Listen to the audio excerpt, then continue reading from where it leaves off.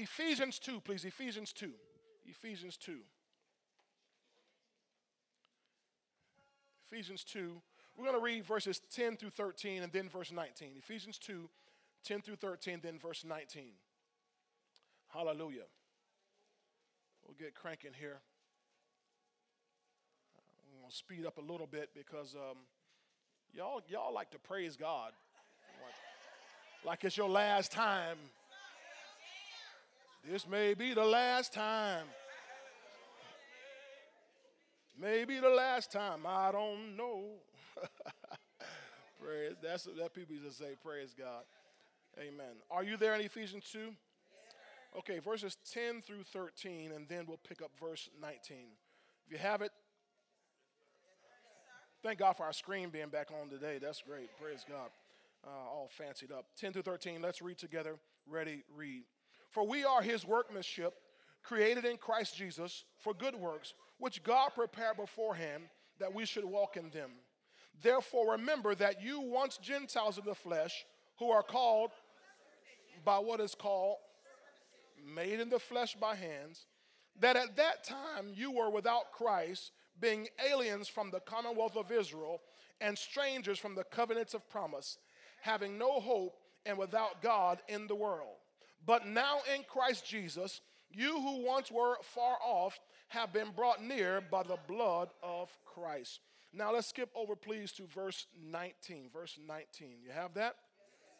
Okay, let's read verse 19 together. Ready, read. Now, therefore, you are no longer strangers and foreigners, but fellow citizens with the saints and members of the household of God, of the household of God. Father God, today we thank and praise you for the opportunity we have to spend this time in your word. I ask you, Father, for your anointing to be upon me, Father, as I minister the word to your people. I ask you to give me divine utterance. Let me speak things, Lord, as I hear them from your throne. Give me divine unction. Let me move out and flow and operate as you lead me to do so. And I ask that, Father, the God, as you have your way, your people have ears to hear, eyes to see, hearts to receive the word of God. Thank you, Father, that, God, you give me the tongue of the learned, that I may speak a word in season to him who is weary. I pray in Jesus' name, amen and amen. You may be seated in the presence of the Lord. Today we're continuing our mini-series here on relationship goals. Today we're talking about the rights of citizenship, the rights of citizenship. Can you say that with me? The rights. You remember John chapter 1, verse 12? I shared that with you last week from the King James Version, which says, but as many as received him, to them he gave power to become what? The sons of God. The power to become the sons of God. To as many as received him, he gave them power to become the sons of God, even to them that believe on his name. Even to them that believe on his name. So we saw that there are two things that happen that the believer does, that the believer receives and believes, or really the order is believes and receives. But then we see that as a result, God gives then that believer, that receiver, power to become sons of God. Power to become sons of God. So what I talked to you about was that God's goal, God's relationship goal with us is sonship. Not believership. That's the word I just made up. Not just to be believers. Not just to be receivers, but to be sons. Now, I talked to you about how that the moment you and I get born again, I think it's 1 Corinthians 12:7 over there somewhere. It talks about us. We're all members of Christ's body particularly. When you get born again, you become a member of Christ's body. But membership is not the goal. The goal is sonship. Do y'all recall that? Now, I talked about these stages that we go through. Membership. Remember, I wasn't talking about membership in our church. Membership in the church is wonderful. You need to be a member of a church. You need a pastor. Nobody said anything. I said you need a pastor. Okay, that's the way God designed it. It's not something that pastors and leaders are trying to make you do. It's the way God designed it in Ephesians 4:11 and 12, right? But you need a pastor. But membership, we're talking about in the body of Christ. But from membership, you must go into discipleship. From discipleship, you learn about what we're going to deal with today, citizenship. But ultimately, the goal of God, according to John 1:12, is sonship. Everybody say sonship. Now, that means, listen to me, we're already citizens. We're already sons. Okay? You don't have to become a citizen. You don't become a son. The moment you became a member, you were a citizen. Or you became a citizen. You became a son. But the problem is, if you don't have a revelation of citizenship, if you don't have a revelation of sonship, you will not expect nor experience the benefits of either of those relationships. I need to slow down. I said, if you don't have a revelation of citizenship, if you don't have a revelation of sonship, you will never expect nor experience the benefits of those relationships. Hallelujah. You got to have a revelation. You got to know who you are. You got to know what God has called you to have. You got to know what God has called you to be. You got to know what God has called you to do. And you don't get that at the membership stage. Membership has its privileges. It gets you in the door. But if you never read through the packet, if you never read through the manual, you will not have a revelation of what's in store for you. You forfeit or you never access the benefits of being that member. When you're a member, you are a citizen. When you are a member, you are a son. But just because you're a member does not make you a disciple. So that's why I spent 2 weeks dealing with discipleship.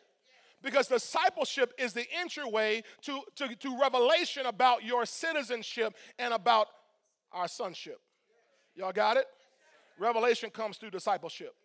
Now remember last week and the week before I showed you from Luke 14, Jesus Christ gave these qualifications of discipleship. 3 people. He gave these qualifications of discipleship in Luke 14. And what we can call prerequisites for citizenship, prerequisites for sonship. In other words, there are some classes you may want to take in college or at university, but before you take those classes, there are some prerequisite classes. In other words, you must prove your proficiency at one level before they allow you even to take a class on a higher level. Don't go sign up for calculus in college and you've not passed intermediate algebra. You must prove your proficiency in one area because that one area lays the foundation for the higher levels that you want to go into. So if you've not mastered in the area of discipleship, you've not been able to get a foundation for your citizenship or your sonship. In other words, let me just say it just plainly. If you're just a member, you'll never know what it is to be a citizen. And you'll never know what it is to be a son. Although you are already both. But without a revelation, you won't know it. So Jesus gave some qualifications in Luke 14. You remember this in Luke 14:26? He said, if you don't hate your father, and you don't hate your mother, and you don't hate your wife, and you don't hate your children, and you don't hate your brothers and your sister, if you don't hate your own life also, he said, you cannot be my disciple. Woo-wee. Did he mean hate? What he's talking about is giving preference to them over him. He says, if you don't give preference to him over them, he says, you cannot be my disciple. Glory to God. In verse 27, he goes on to say this. He goes on to say that if you don't bear your cross and come after me, you cannot be my disciple. What does it mean to bear your cross? It's to have within yourself what Paul calls the sentence of death.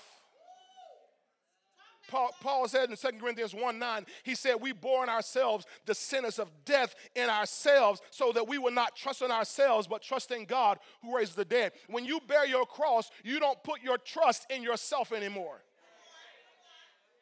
You lay down your life for the sake of the cross, for the sake of the calling, for the sake of Jesus Christ. You never again trust yourself, but you always from then on out trust in the living God who raised the dead.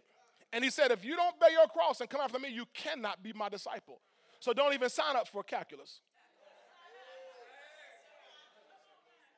Then finally, we looked at verse 33 where he said, unless you forsake all that you have, you cannot be my disciple. Remember that word, apatasso, from the Greek, that word forsake, which literally means, just sum it up to say farewell to. to renounce. Y'all hear me? There are some things you need to say farewell to. See, in other words, to be his disciple, you can't hold on to the world and the things you are so enamored with and reach and grab hold of your citizenship and your sonship. But should I preach in Swahili? Because y'all, you cannot hold on to all your own interests and serve the interests of the master. You cannot even hold on to all your own desires and fulfill God's desires for your life.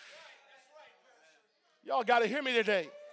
You have to let something go. Tell your neighbor, let it go. Tell you, wasn't that a movie or something? Let it go. Let it go. Was that somebody on one of them movies, them Disney movies? You need to let it go. That's what Paul said, forgetting those things which are behind me. Forgetting those things that are behind me and pressing forward to those things which are before me, I press toward the mark for the prize of the high calling. So I have to bid farewell to some things. I might have to bid farewell to some people. I'm going to stay on this side. I might have to bid farewell to some people. There are some people who are not good for your next level. There are some people who are not good for the assignment God has in your life. There are some people who they're so miserable, they don't want to see you prosper and succeed. And the devil knows that if you start doing God's will, you are going to prosper and succeed. And some of the folk you might have to shake off might be your father or your mother or your wife or your children or your brothers or your sisters or your cousins. But I love them. I know, love them and leave them. And come back when you can do better. Come back when your life has been revolutionized by the gospel. Come back and show them, look what the Lord has done for me.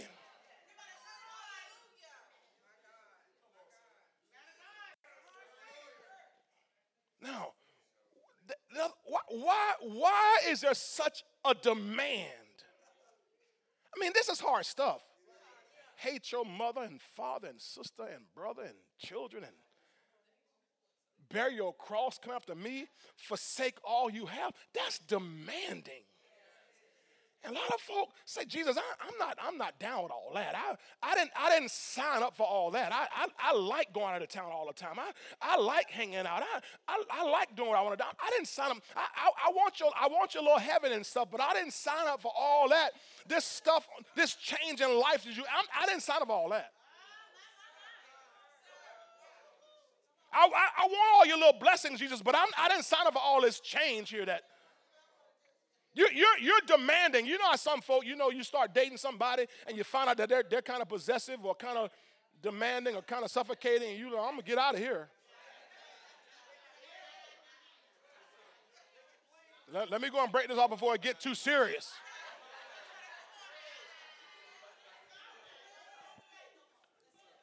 Let me go and give you a little force ones back. Take the little force ones back. I thank you, but take your little purse back. That's why some people say you don't take nothing from nobody. You don't take all that stuff because you never know when you got to walk away from that stuff. But Jesus is very demanding. But the reason he's so demanding is because he understands that to move into the place of revelation that you must be in, you must forsake everything because you're about to learn a whole new system. You're about to learn a whole new way of operating. How many people do I have in here you served in the military? You served in the military. Raise your hand real high. Come on, give them a hand. Give them a hand. Now, in the military, the first place you go is not to your duty station. You don't go to, I want to. Deacon Gershom, I remember he was going to the military back in 1990, I guess it was, right? And 1990. They ask you, hey, what's your dream duty station? Where do you want to be stationed? That's how they hook you up. Where do you want to be stationed? Oh, I think I want to be stationed in Hawaii. Oh, we got you. Okay, we got you. But what you got to know is before you get to Hawaii, you got to go through Paris Island. In other words, before you get to your dream location, before you get to sunny shine and clear waters, you have to go to a place where we're going to break you down. Before you get to enjoy the lap of luxury, you have to go to a place where we're going to break you down and take away everything you ever known about your life. Because you're moving from a civilian to a military personnel, and you can't take your civilian mindset into the military. Because in the military, we must all get with one accord. And you got some folk there from Kentucky, some folk from New York, some folk from Florida, some folk from the rich neighborhood, some folk from the project, and everybody has a different way of thinking, a different way of operating, and we can't function as an army like that if we're all thinking differently. So we got to take you, and I don't care if you got cornrows. We're going to cut them cornrows off, baby. I can't go and I can't cut my hair. Well, you can't come here.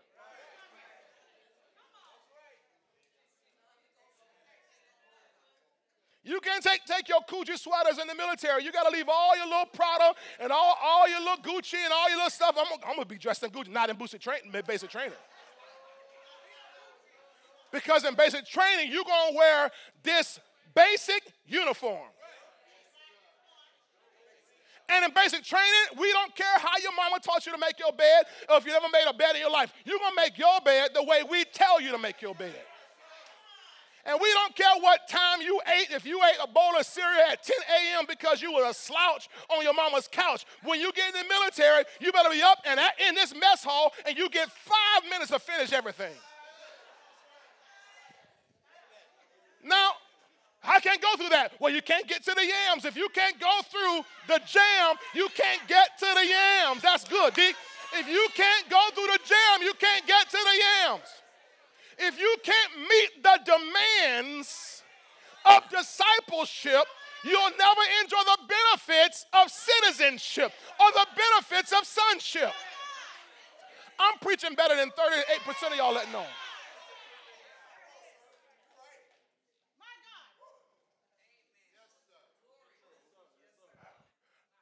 Can you imagine folk going to the military? Hey, listen, just take a little bit off the side, and I want to design. I want my girlfriend name in the back because I miss my girlfriend. Put her name. 1, 2, 3. Next. Why? Because you cannot move into this new realm of your life with your old mindset. Give me Mark 1:14 and 15. Give me Mark 1:14 and 15. Hallelujah. Hallelujah.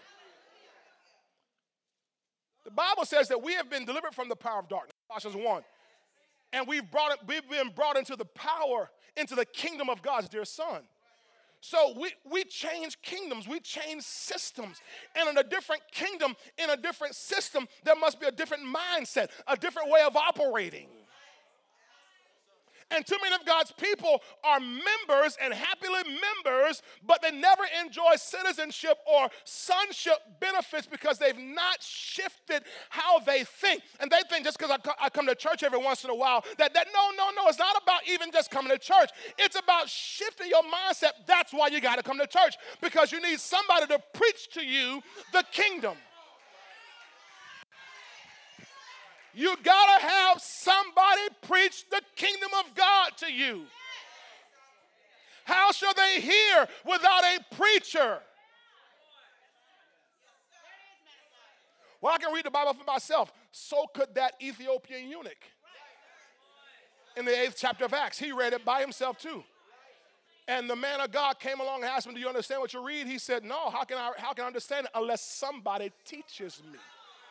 So tell your neighbor, you need a teacher, a preacher, and a pastor. You need a prophet. You need an evangelist. You need a teacher. You need an apostle. You need a whole fivefold ministry. And you need me too. Tell them you need me too. To keep you in check. I'm going to keep you in check. Come on now. We need each other too. Well, I don't want folk in my business. You don't have no business. This is a kingdom business.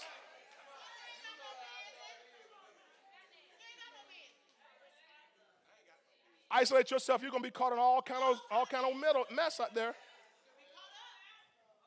That's how folk get caught up out there. They shut off. They block the church folk on social media. I'm just throw this in here because somebody don't like it already. When you start blocking your church members in your church off your social media accounts, you're in trouble already. Because there's something about you don't want them to know. But baby girl, God knows, God sees, you can't hide nothing from him. And there's nothing done in the dark that will not be brought to the light. Preach, pastor, I think I will.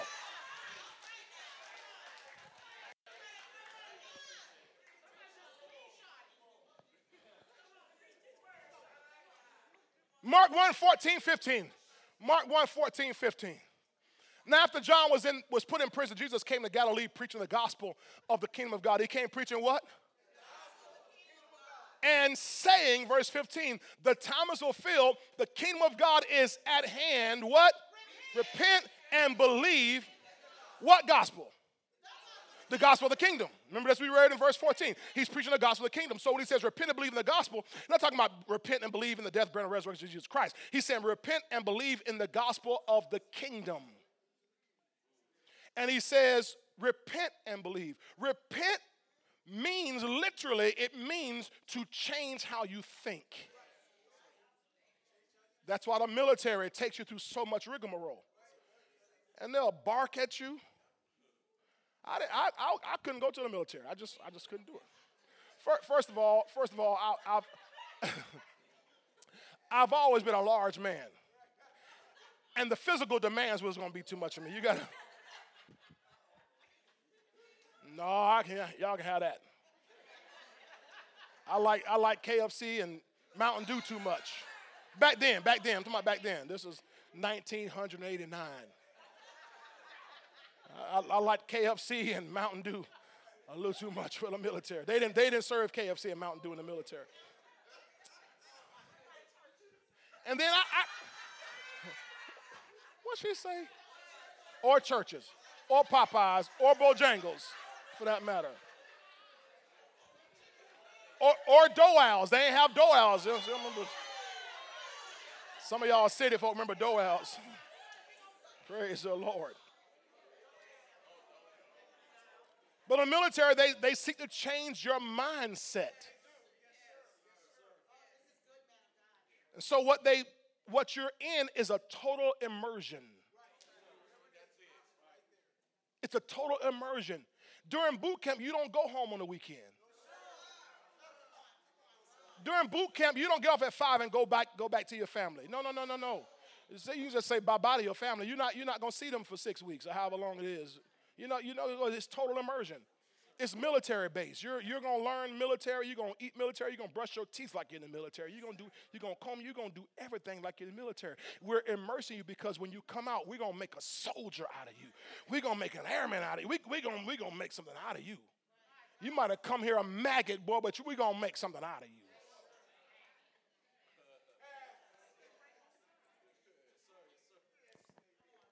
So discipleship is boot camp. Total immersion. Now, one of the things that you and I discover through discipleship is our rights and privileges as citizens of the kingdom of God. I discovered through discipleship. This is, ladies and gentlemen, I can't stress this enough. I almost should preach another week on discipleship. I can't stress it enough how important discipleship is. That you learn, that you sit and allow God through his men and women to teach you this new way, because there's a new language. There's a whole new way of thinking. It's a whole different financial system. Everything about the kingdom is different from the world. The kingdom of God and the kingdom of this world, they are diametrically opposed to each other. There's no similarities whatsoever.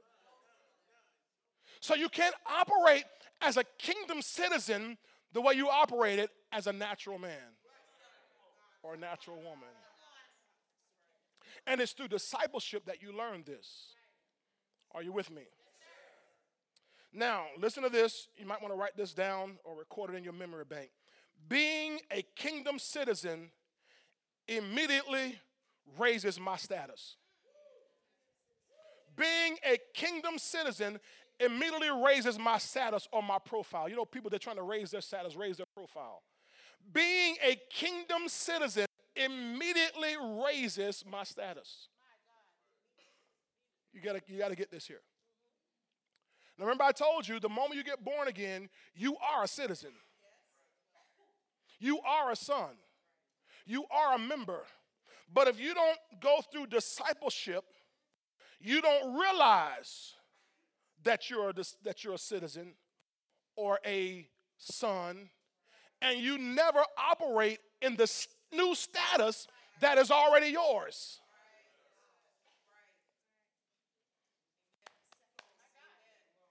I'm going to buy this message myself. I'm going to buy this one. I might sow a seed in myself.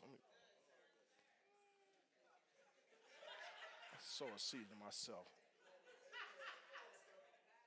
Being a kingdom citizen immediately raises my status and my profile. In Luke 7, verse 28, I want you to see something, and it's in red in my Bible, and I hope in your Bible it's in red. If not, shade it in.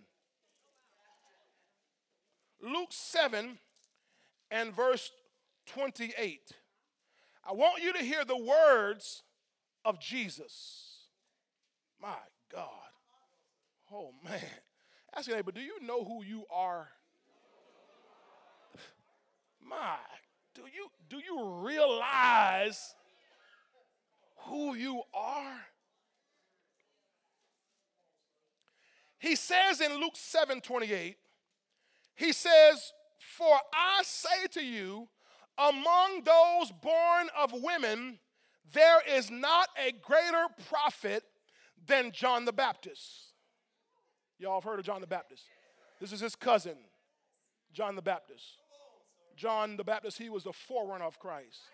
And Jesus says, listen to this. He says, among those born of women, there is not a greater prophet. Now, I'm going to show you something here in a minute, because most transcripts don't include this part about greater prophet, because that really wasn't the emphasis that Jesus was making, because you're going to see something here. He says, but he who is least in the kingdom of God is greater than he. You got to catch it.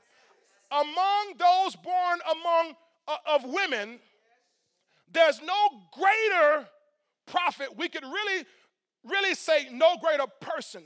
We'll see this here. There's nobody ever lived on this planet that's been a greater person in the sight of Jesus and Father God than John the Baptist. I don't know. I don't care what kind of car they drive. I don't care what kind of plane they fly. I don't care how big their mansion is. In God's eyes, there's never been a person, nor will there ever be a person on this planet born of a woman who is greater in God's estimation, greater in Christ's assessment than John the Baptist.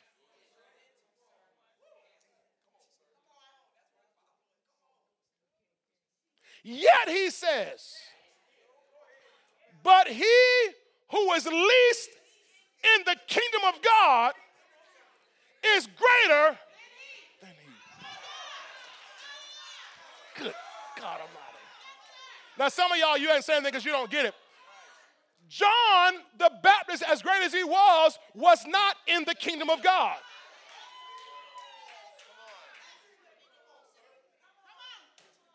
He was the forerunner of Christ. He wasn't preaching the kingdom. He wasn't demonstrating the kingdom. He was a forerunner of Christ. The kingdom came through Christ. So what he says is all those on the human level, no matter how much you work, no matter how hard you try, you will never, no matter how much you attain, you will never attain a higher status in a human level than John the Baptist. But a nobody in the kingdom is greater than the highest person in the world. Y'all didn't catch it. Do you know who you are? While you all looking at and following the influence on social media because you think they all that in a bag of grits, God says, no, baby, they ain't in the kingdom. And I don't care how much they have. I don't care how much they do. I don't care what they drive. I don't care what they show you. I don't care how big they are. They ain't better than John the Baptist. And if you're in my kingdom, and you ain't got to be bishop so-and-so and apostle so-and-so and have a 5,000 member church. If you're just a person in the body of Christ and you know you're a kingdom citizen, he says you are greater.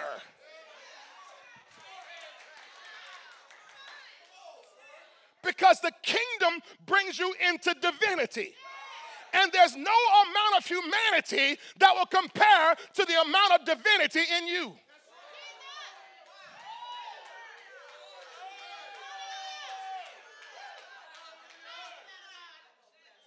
He who is in the kingdom, the least one in the kingdom, is greater than the greatest one in the world.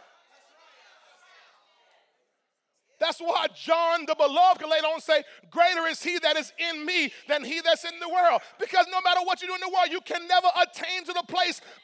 Other words, thank you, Holy Ghost, that's good. The world's ceiling is the kingdom's floor.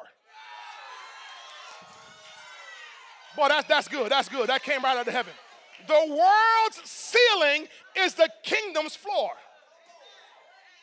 That's why you and I ought not ever be in awe of folk in the world, because the highest they can go is the lowest you should live.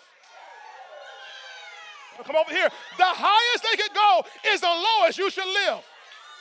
Y'all just gonna sit there while I say this. The highest they can go is the lowest you can ever live. Tell somebody, please help me preach. The highest they can go is the lowest you can live.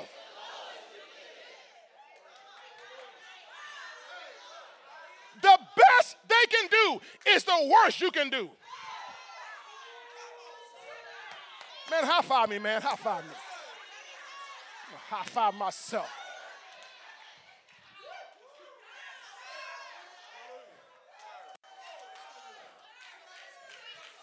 Oh, I feel like Denzel. King Kong ain't got nothing on me.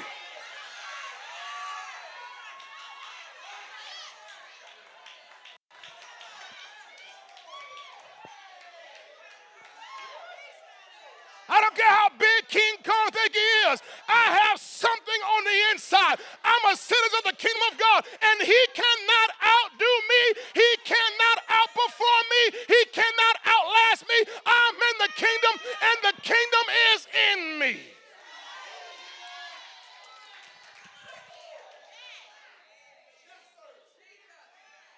Now, please, ask your neighbor, do you know who you are?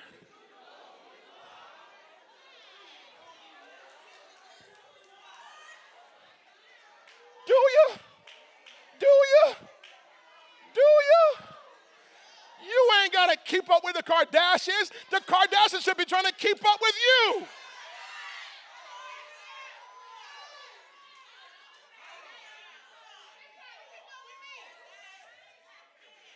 The reason why the Kardashians are so successful is because they've mastered their kingdom.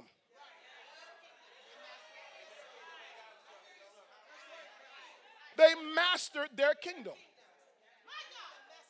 What would happen if you and I would, through discipleship and revelation, become masters in our kingdom?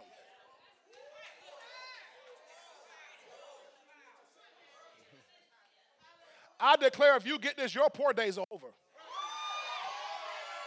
I declare if you get this, your struggling days are over. Your low days are over. Your sorrow days are over. Your beat down days are over. You are becoming more than a conqueror. There are conquerors in this world, but God didn't call you a conqueror. He called you. They can be conquerors, but you and I.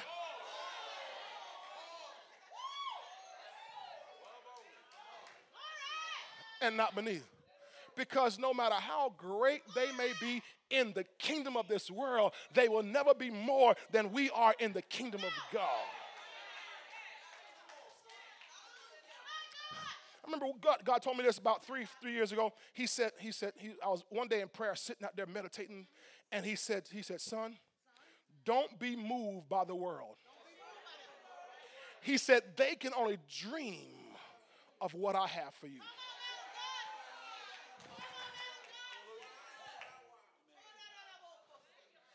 He said, son, he spoke to me audibly. Not outside, I'm talking about in here. He said, don't be moved by the world. They can only dream of what I have for you. Pastor, give me a scripture. Well, 1 Corinthians 2:9. Eyes have not seen. Ears have not heard. Neither has it entered the heart of man, the things God has prepared for those who love him. I love him. You don't love God? What's wrong with you? I love God. I love him with all my heart. I love him with all of my soul. I love him with all of my mind. I love him with all of my strength. I serve him exclusively. What God has for me, it is for me, and I'm not moved by the world and what I see.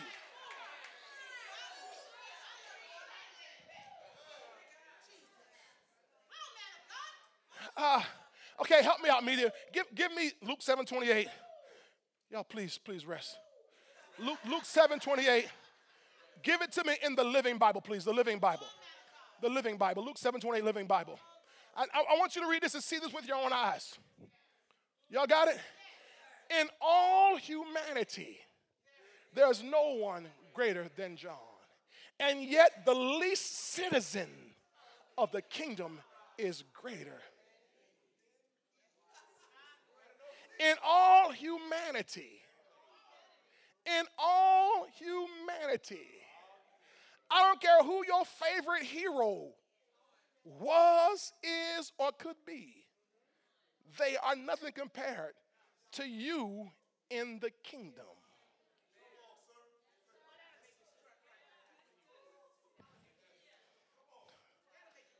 Somebody say, I'm not impressed anymore. I'm not impressed. I'm not impressed. I mean, I applaud them for their achievements. Wonderful. That's great. But I'm not impressed because I'm in the kingdom. And watch this, what he's saying is, if I never become anything much in the kingdom, I'm still greater than the one who achieved everything in the world.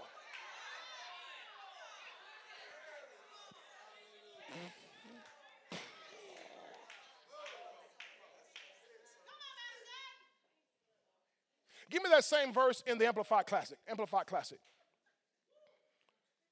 chop this short today. Luke 7:28, Amplified Classic.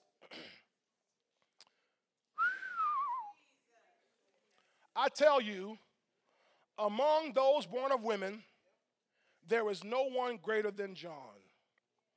But he that is inferior to other citizens in the kingdom of God is greater in incomparable privilege than he. Oh, wait a minute. Now the Amplified is helping us out here. Oh. Uh-huh. Now, see, this is why you got to go through boot camp. Because if you never go through boot camp, God's boot camp, you'll keep calling yourself underprivileged.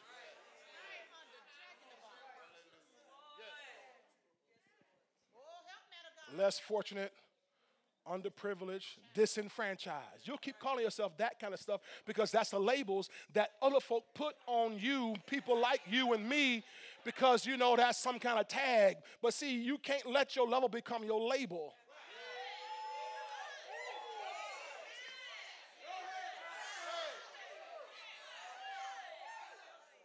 Because if they can label you, then your mind locks that in as your level. Boy, somebody better grab a hold of this. If they can label you, your mind will lock this in as your level. And you'll stay on that level no matter how hard you try. You'll stay on that level because that's the label you received. That's why you got to get around somebody who's going to preach the gospel of the kingdom of God and not tell you how to cope as a disenfranchised person, not tell you how to cope as an underprivileged person, not tell you how to cope as a less fortunate person, but tell you how to overcome. Tell you how to have the victory. Tell you how to prosper and tell you how to be successful. Because I'll never let their label determine my level in Christ. No. The Bible said that if you are inferior to all the other kingdom citizens, your privilege level is still incomparable, is greater than anything John the Baptist, any human being has. Put it back on the screen for me, please, media. Well, I got it. Let me just read it. I tell you, among those born of women, there is no one greater than John, but he that is inferior to other citizens in the kingdom of God. Has anybody, let's tell it to you, this is an assessment. This is just an assessment. You would have to raise your hand if you don't want to. In the kingdom, have you ever felt inferior in the kingdom? In other words, you get around so-and-so and you heard about they had a 21-day fast and you're like, oh, I ain't never fasted 21 days. And they got up at 3 a.m. and they prayed for an hour and you like,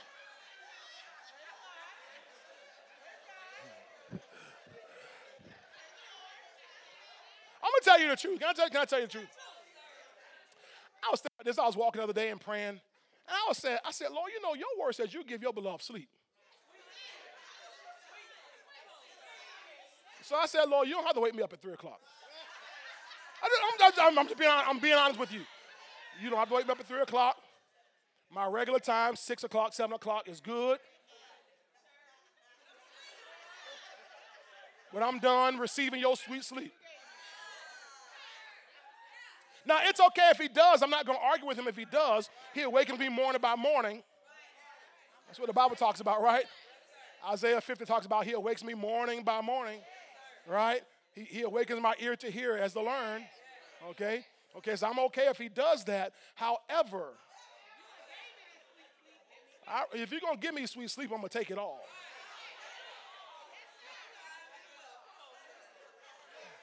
But I can tell you that because of that, Jenna, it's been many times because of that, I felt inferior to other people when they say, oh, yeah, Pastor, I got up at 3 o'clock in the morning and God gave me this massive revelation. I'm like, ooh.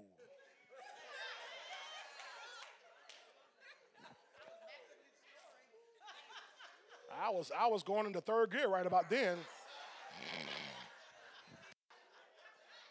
Anybody else ever felt like that? People, you doing signs and wonders and miracles and, casting out devils and stuff, and you get around folk, you're like, wow. And you feel inferior. But yet the Bible says, he that is inferior to other citizens in the kingdom of God, still, I'm throwing it in, is greater in incomparable privilege than he, John the Baptist, who's the greatest human ever lived. Somebody say, I'm a kingdom citizen. Say it again, I'm a kingdom citizen. Say, I'm privileged. Say that, but I don't know about you, but I'm privileged. I'm privileged. And I know my rights.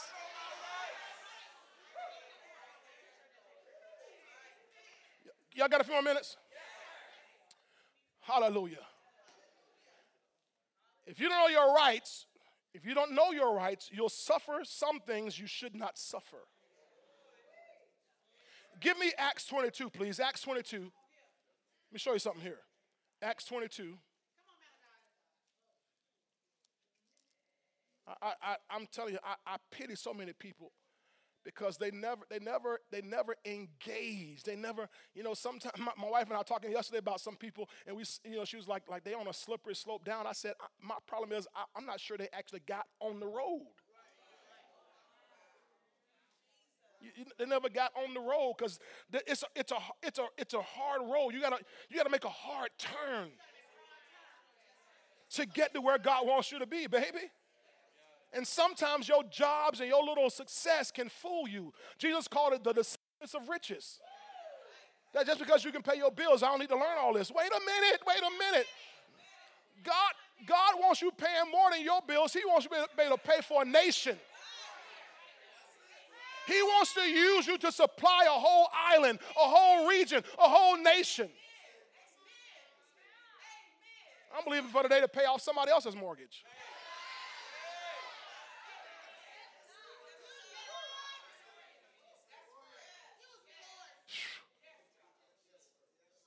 That's what kings do, kings. Are you in Acts 22? I'm going to start at verse 21. I want you to see this story. I'm going to go through it real quick. Acts 22, verse 21. Hallelujah. This is Paul, the Apostle Paul, talking to some Jews there in Jerusalem. It says, then he said to me, he's giving his testimony. Jesus said to Paul, depart, for I will send you far from here to the Gentiles. Verse 22, and they listened to him until this word. And then they raised their voices and said, away with such a fellow from the earth, for he is not fit to live. Then as they cried out and tore off their clothes and threw dust into the air, the commander, now this commander is not Jewish, this commander is Roman. Remember, the Jews are under Roman occupation. The commander ordered him to be brought into the barracks and said that he should be examined under what? Scourging, so that he might know why they shouted against him. We're going to whip him to find out why they fighting against you. Now, that don't make any sense. We're going to whip you to find out why they coming against you. Tell us why they yelling at you.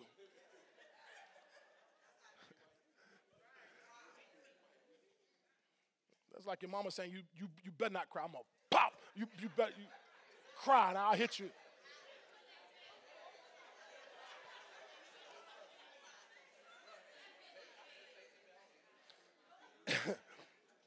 Verse 25, come on. And as they bound him with thongs, these are ropes, Paul said to the centurion who stood by, watch what Paul says, is it lawful for you to scourge a man who is a Roman and uncondemned?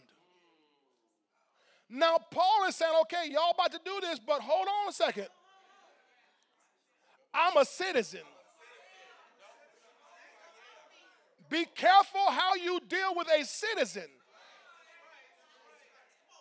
Now, if Paul didn't know his rights as a citizen, he would have taken that whipping.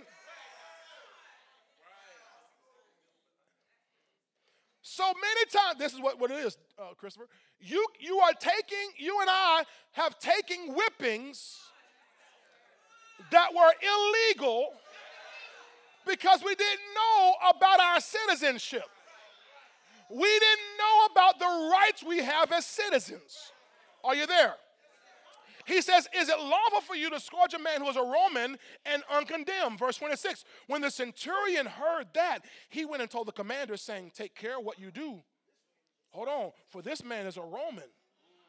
Verse 27, then the commander came and said to him, wait, tell me, are you a Roman? He said, yes. The commander answered, with a large sum I obtained this citizenship. I bought my citizenship. What you mean you're a citizen? And Paul said, but I was born.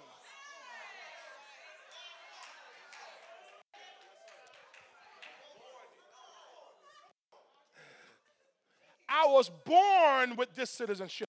I was born with these rights. I was born with this privilege. And you better be careful how you treat me, because when I got born again, I got born into a new kingdom, and I have new rights and new privileges that exclude me from the things you want to do to me. So you better be careful how you deal with me.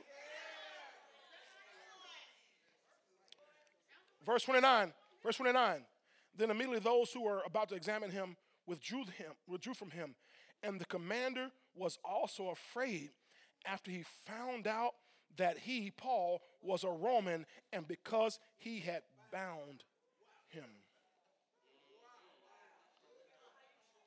Now watch this. Paul is speaking to Jews in that chapter, right? But at the right time, he's identifying as a Roman. Now this is critical here. He's Jews, so he talks as a Jew. But then when he's dealing with Romans, he talks as a Roman. Is he Roman? Yes. Is he Jewish? Yes. But when appropriate, when necessary, he enforced, or he brought up his rights as a Roman citizen. His ethnicity was Jewish, but his nationality was Roman. Now, I'm going to show you this here in Acts. Go back one chapter, Acts 21, 39. I want you to see this. Acts 21, verse 39. Y'all got a few minutes, right? Oh, God. I want you to get this. Glory to God. It says in Acts 21:39, but Paul said, I am a Jew from Tarsus in Cilicia, but notice this next part, a citizen of no mean city. That word mean means average or common city. And I implore you, permit me to speak to the people. Now, at this time, Paul is talking to a Roman commander. He says, I am a Jew. That's my ethnicity. But I'm a citizen of no average city. In other words, he's a citizen of Rome, which is the major city of the whole empire. So he understood his ethnicity, but he laid claim to his nationality. In other words, yes, I am Jewish, but I'm also a Roman. So when you are facing issues, when you are evangelizing, when you are talking to people, you understand your ethnicity. Or I want to switch it to your humanity. When I'm dealing with humans, I deal with them as a human. But when I'm being persecuted, when I'm being tried, when I'm being attacked, I don't identify as a human. I identify with my nationality. My nationality is heaven. My nationality is the kingdom of God. So I tell the accuser, I tell the tempter, I tell the persecutor, you have no right.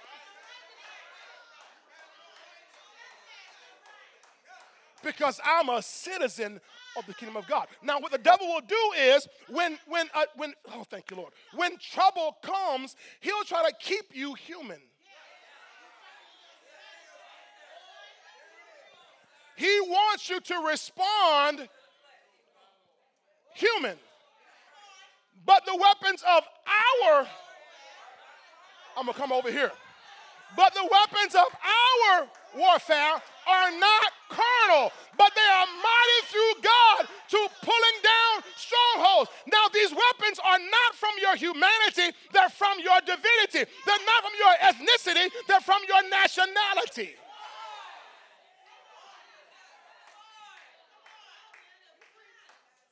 I know it. I know I'm preaching here, boy. Yes. I'm human. The devil will come along, and when the doctor say, you have a look like you got sugar, and okay, so it's coming for black folk to have sugar, and so he wants you to now relate to your ethnicity. Well, lupus passed down, and sickle cell passed down, and all this stuff. He wants you to relate to your ethnicity. But you got to say, no, if any man be in Christ, he's a new creature. All things are passed away. Come on. And behold, all things. So I might have been born as a black person or as an Italian or as a Jew or a human, but I got born again into a new kingdom, in a new nationality. So no, he purchased my salvation. He purchased my freedom. He delivered me. By his stripes I am healed. So I'm not going down with my humanity. I'm going to go up with my divinity. Boy. Everybody say ethnicity versus nationality. Give me Philippians 3:17 real quick. Let me round this out here, and I'm gonna chop this short. I'm gonna end up carrying on into next week. We'll finish this next week. Ethnicity versus nationality. Ethnicity versus nationality. Humanity versus divinity. Philippians 3:17 through 20 says this: Brethren, join in following my example and note those who so walk, as you have us for a pattern. Now, so when you go to the military, y'all military people, help me out with this. When you go to the military, they don't just drop you off on the bus, get off the bus, now go figure this out. They're going to give you a sergeant, right? And that sergeant, your basic training sergeant, they're not nice. They in your face, and doesn't matter if their breath stink, they're going to make their breath stink. And they're going to spit on you more than Pastor spits on you. You think I spit, go to the military. They're going to spit all over you in your face, and you better not wipe it. But what they're going to be is your example. So Paul says, brethren, join in following my example, and note those who so walk. Note those who walk in this new way of living, as you have us for a pattern. That's why discipleship is so important. When you're discipled by somebody who's already walking this out.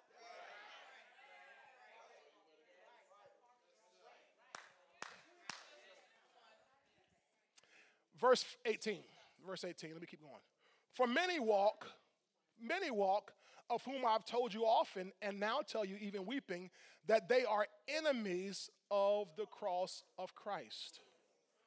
They're enemies of the cross of Christ. Verse 19, whose end is destruction, whose God is their belly, which means their flesh, their carnal desires.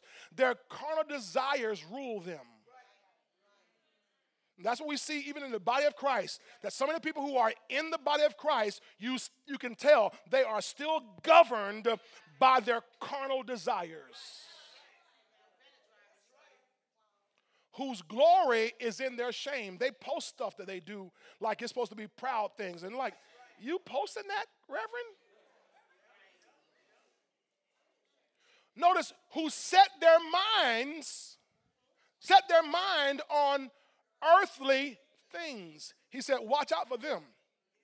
Don't watch out for those who set their mind on earthly things. Here's why. Verse 20. For our citizenship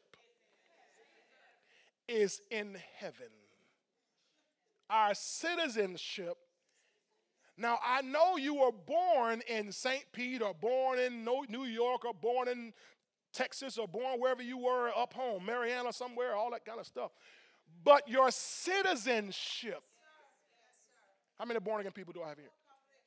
Your citizenship is in heaven. You are from heaven. You've obtained a new citizenship. You may be living here, but your citizenship is in heaven. That's why the Bible calls us pilgrims and sojourners here. We sojourn or travel here. This world is not my home. We're just strangers passing through. Because our citizenship is in heaven. Put that back on the screen, please. For which we eagerly wait, right? Philippians 3:20, did we lose it, media? From which we also eagerly wait for the Savior, the Lord Jesus Christ. Now, let's do one thing. Switch this from that New King James verse 20 to the Amplified Classic. And I want to wrap this up. Oh, Jesus. Y'all preach me sweating today. Philippians 3:20. Go to the beginning of that. The beginning of Philippians 3:20 in the Amplified Classic. I want verse 20. That's all I want is verse 20. Yep, thank you. But we are citizens of the state. Now, that would mean that the ones earlier who were enemies of the cross, they are enemies of the state. See, y'all thought Will Smith and them did. No. They are enemies of the state. See? Because we're part of a state called heaven. A new condition. A new reality. And I'm not going to live as an enemy of the state. No, I'm a citizen of the state. Notice this next word it says, commonwealth. Say it again. Which means wealth is common. No, y'all missed it. Remember, the least in the kingdom is greater than the highest in the world. We're part of a commonwealth. If you want to know how wealthy this kingdom is, you read Ephesians 3:8 in the Amplified Classic, where Paul talks about this grace that God gave him to preach the unsearchable, endless, boundless, fathomless riches, wealth which no human being can search out, which no human being can calculate. It's an unlimited wealth. And he says, you and I are part of the commonwealth of heaven. In other words, if you're poor as a citizen of the kingdom, you are uncommon. There's something irregular. Oh, Pastor, I don't know about that. I'm not experiencing that. Just because you didn't have a revelation yet. You didn't have a revelation. But as you go through discipleship, you get a revelation. You learn who you are. Put it back on the screen, please, the beginning of that. Philippians 3:20. Commonwealth homeland which is in heaven, and from it we earnestly and patiently await the coming of the Lord Jesus Christ, the Messiah, as Savior. As the Savior. Divine citizenship gives us rights and privileges that don't apply to common man. But we must identify with our divinity over our humanity. I'll say it again. Come on, musicians, we're going to close out here. Divine citizenship gives us rights and privileges that don't apply to common man. But we must identify with our divinity over our humanity. Remember several weeks ago I taught you, this is several weeks ago or earlier this year or late last year, and we were in John 3, and in John 3:31, John said, he that is from above is above all. He that is from above is above all. So you and I, in fact, that was John the Baptist talking. The one who the Bible said we're all greater than. He said, he who comes from above is above all, and he who is earthly is of earth, is earthly and speaks of the earth. He who comes from heaven is above all. You and I, our citizenship is in heaven. We're from heaven, which places us above all. Do you know who you are? Do you know what you have? Do you know you are the most privileged people on the planet? I said you are the most privileged. We are the most privileged people on the planet. Doesn't matter what our family history may be. Doesn't matter what side of the tracks we were born on, what neighborhood we come from. Once we're in the kingdom, we are the most privileged people on the planet. Rights and privileges that no common man can ever attain. But I got to know who I am. Do y'all receive that today? Why don't you put those hands together and give Father God a great praise?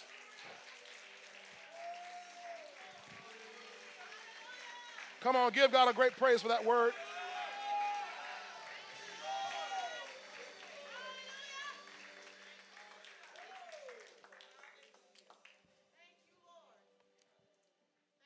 We are a chosen generation, a royal priesthood, a holy nation, a peculiar people, that we should show forth the praises of him who called us out of darkness into his marvelous light. That's who we are.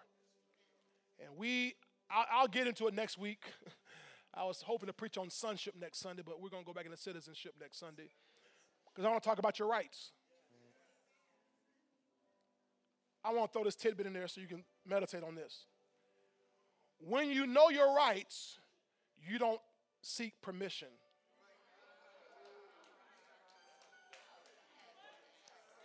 Let that hit your spirit.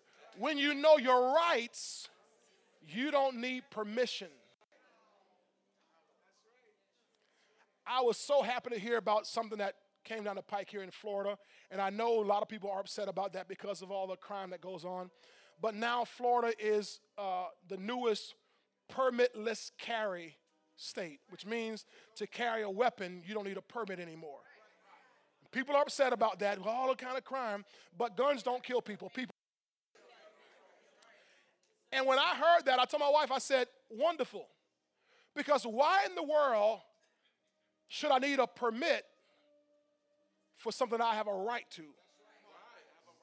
The Second Amendment gives me the right to bear arms. So I should not go through anybody to get a permit to do something that I was given a right to do.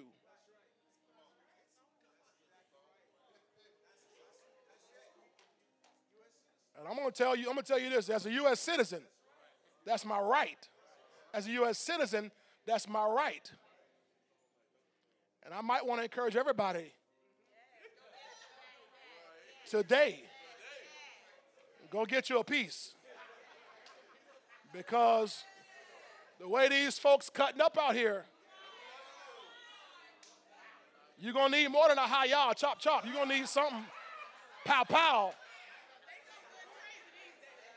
Folks crazy, I'm just telling you.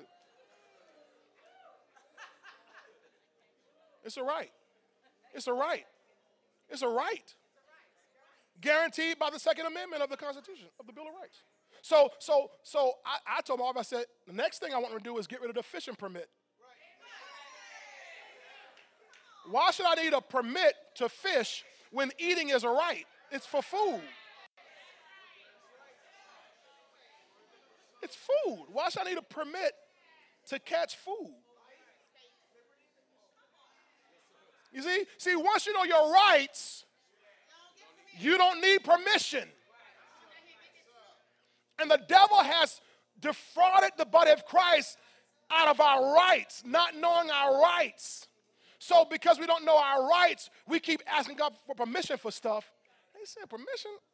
It's your right.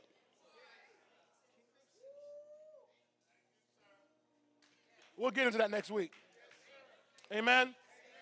Father, thank you today for the word. Thank you for your people who have received the word. I pray that, God, that the word has fallen upon good ground, that it'll produce the 30s, the 60, even the 100-fold return that Jesus Christ promised would come from those who receive the word, from those who take the word, from those who let the word seep deep into their hearts.